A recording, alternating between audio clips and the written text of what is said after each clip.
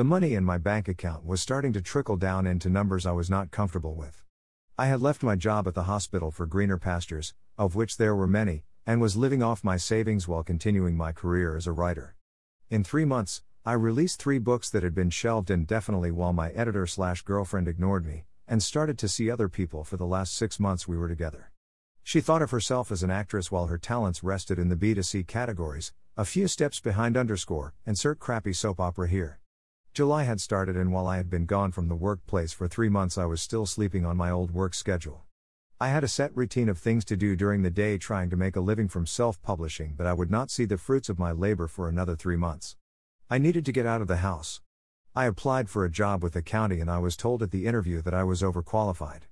The last time I heard this, it was a bad thing, and I was never offered the job at Stryker. This time around, the county was excited to hire me with little training needed to get me started. I was checking my email and sorting through messages on Facebook when I discovered a hidden file of messages that I didn't know existed. There was the usual spam and junk mail, women claiming to find me sexy and guys saying I somehow inherited $1 million from relatives I never heard of. There was one piece of mail that stood out. It came from a man I'll call Nick Golden. "Hey Matthew, have just last week discovered your writing skills through your After the Day novels. Also, I've enjoyed your blog and FB page. I've assembled and am adding to my writing team on a TV web series.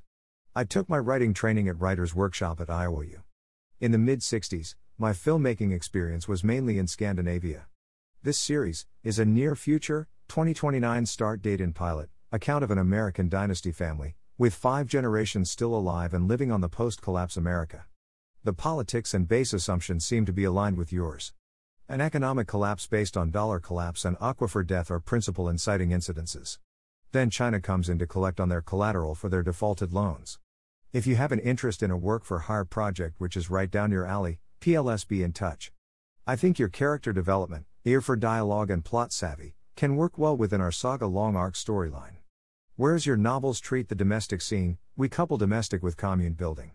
Competition to rescue the dynasty's legacy, and rescue America, with international intrigue. I'm at my S.C.A. home right now. I alternate between here and Walden Lodge, a log hunting lodge on 5 acres near Bellevue, Washington.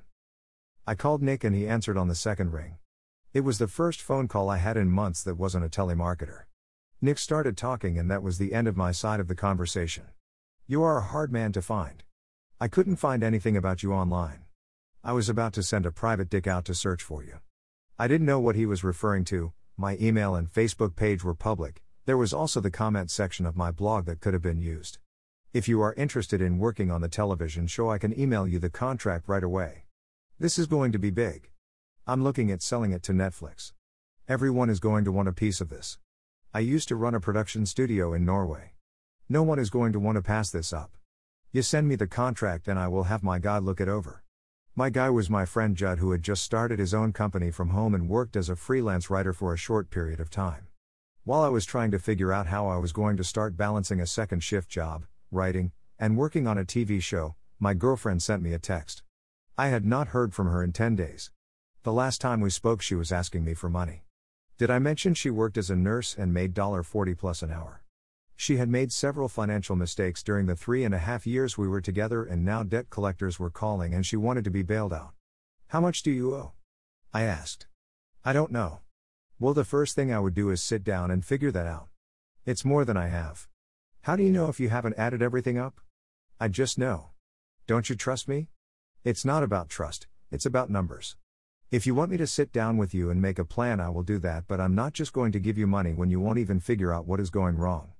My mom gave me $400 without asking any questions. Why can't you do that?"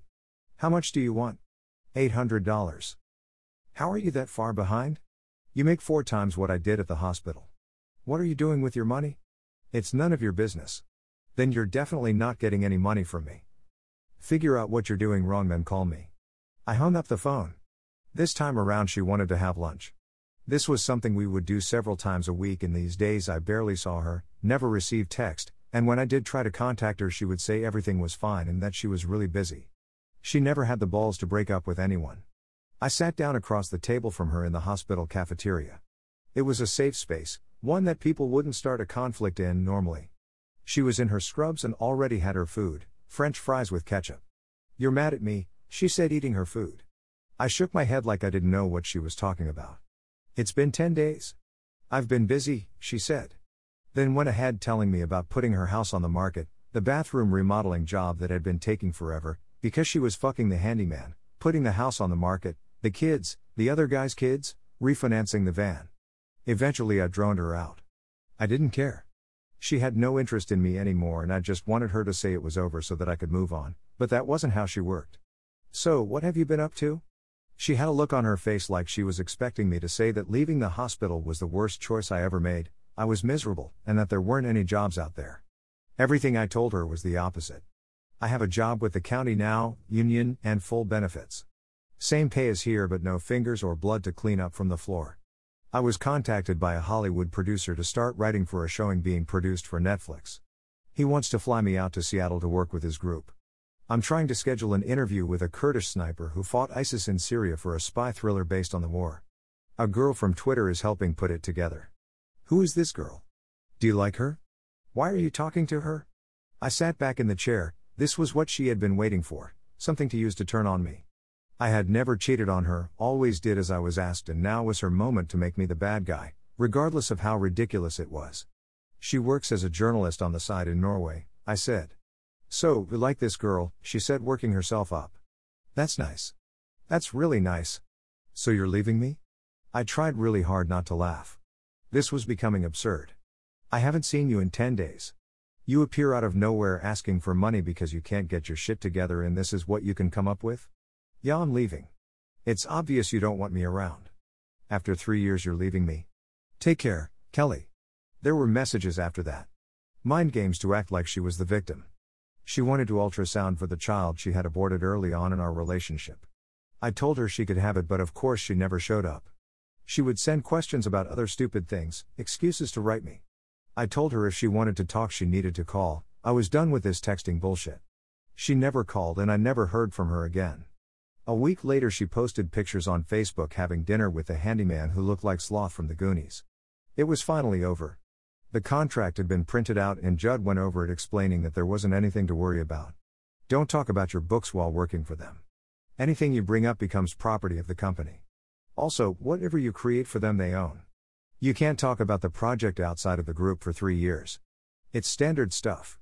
I signed on the dotted line and faxed it to Nick. It looked like I was going to Hollywood.